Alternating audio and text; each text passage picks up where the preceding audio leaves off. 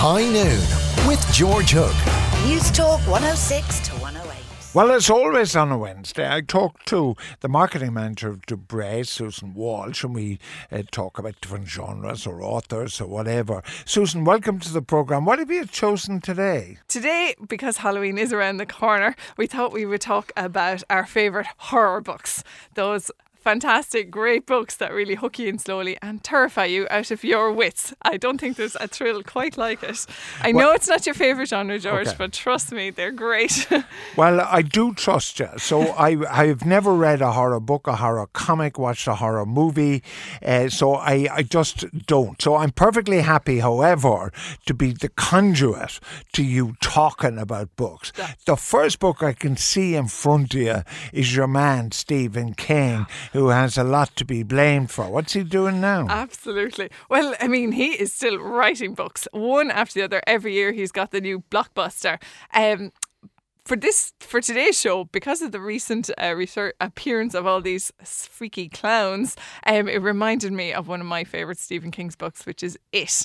And It is set in a small, seemingly quite pretty town, but it is lurking in the storm drains and the sewers of, and only the children, of course, are completely aware that it's there, and the horrible horror and the evil that it represents. And every so often, it reaches up, seizing, killing, tearing. This is a creature straight out of your nightmares, and you won't easily forget it. All right, this guy is, of course, the horror specialist. How many books has he written? Well, to date, I believe, is 54 different novels. Now, they're across a few different genres, but he's really best known for his horror books. Okay. I mean, he's just the master of suspense. All right, that's Stephen King. He writes a lot in New England, Susan. I've lived in New England, and if I'd have known they were in the storm drains, I wouldn't have gone to New England. But let me say this.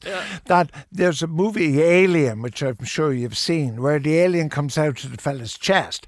I was so frightened by that I watched the movie backwards. Right? I went to the end and then reversed fast backwards so that I could see what happened, but looked at it backwards. I can understand a way to deal with the fear, but you missed a great story. This is like reading the last chapter of the book. Right. You can't do that. Now, that's Stephen King, and then who's presumably written more books than the Bible. He's bigger than Matthew, Mark, Luke and John. You have a fella called Joe Hill. I know nothing about him. Well, Joe Hill is better known. It's his pseudonym. He's actually Joe King. He's Stephen King's son. But that's not the only reason I wanted to talk about him today, was because he's actually just one of my favourite authors. He's got 5 novels, I think, now off the top of my head. But when I started thinking about the books that scared the bejesus out of me, basically, there's one book called Nosferatu, written a bit like a car registration, and it's just NOS4 4 or 2. Now, there was a silent movie, I think, called Nosferatu. I think there's experts listening to the programme that'll tell me on 53106 with a text message, but I think there was a silent movie.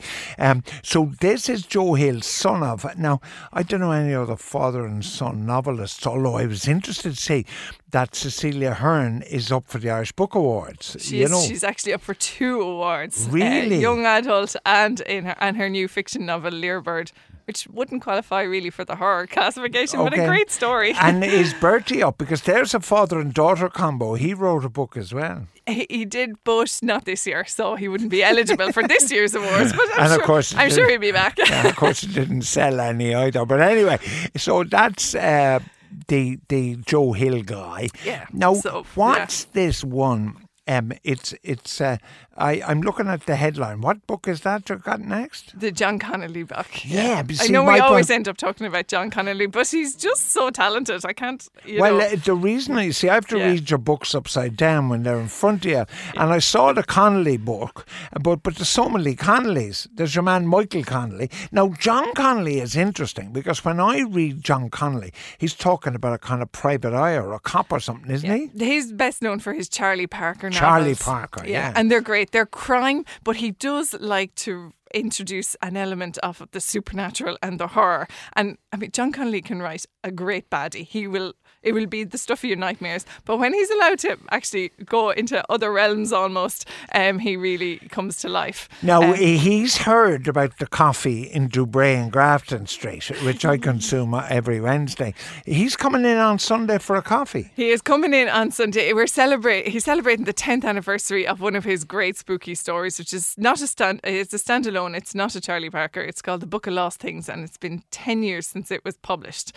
And it was originally written for YA, but the anoraks amongst us will be all back in to get the lovely hardback edition. No, he's an American, is he? No, he's Irish, but he does set his books in America. The Book of Lost Things is a great book. Now, he's going to be in the cafe at 3 o'clock on Sunday. So if you want to hear a spooky story live, no better. All right, man. well, make sure that you tell him that I think the coffee is great. I will give him a coffee on the house, I think. In Dubray and Grafton Street, John Connolly. He used to work for the Irish Times, I think. He could do. Yeah, he did, He's making a bit more money now writing books. Well, he's very good at it. Finally, you appear to have pulled a book off your shelves that's been there for about 50 years. Looks like a very old book. This is, when I did a little recce around the staff last week about the scariest book that they've ever read, many of them came back and said The Woman in Black by Susan Hill. And this is packaged, and you'd almost think it was this Victorian classic that was written in the time of Jane Austen. But it's relatively recent, but the writing and the setting, and it's a great plot and beautifully written as well. But it is a ghost story, and a terrifying ghost story, I'll say. The publisher has, because of that, this is why it looks like as if it's a Victorian novel, because he's packaged it that way very cleverly, really, isn't that right? Yeah, you think it's almost safe. And what's his dame's name? Susan Hill. So The Woman in Black. A lot of people will have seen the movie, of course, starring Daniel Radcliffe, which is actually terrifying as well. All right. But now, the Irish Book Awards, when are they? The shortlists of the Irish Book Awards were announced yesterday, and congratulations to all the authors. We were down at the Bord Gáis Energy Theatre, and it was a setting like you couldn't imagine. All the best of the Irish authors were all there together. Right. It was Try great. and get me an invitation, will you? Because my good pal Paul Howard is up twice for Ross O'Carroll Kelly and his lifetime work, his magnus opus on Tara Brown, which he spent 10 years writing, is up, which is fantastic. Gilly Cooper, the great Gilly Cooper's coming over for a Lifetime Achievement We know Award. you're a big fan of Gilly Cooper, so we have to introduce that. I think I would almost describe Gilly Cooper as a pal. Does she know that yet? Well, I hope the Irish Book Awards know it, because of course they had me with Jeffrey Archer last year. I'd happily introduce Gilly Cooper if only they'd ask me, but I'm sure they won't. definitely should. I think I would agree with that. Susan Walsh, marketing manager at Dubray Books. We'll be back next Wednesday with more of Hook's Books.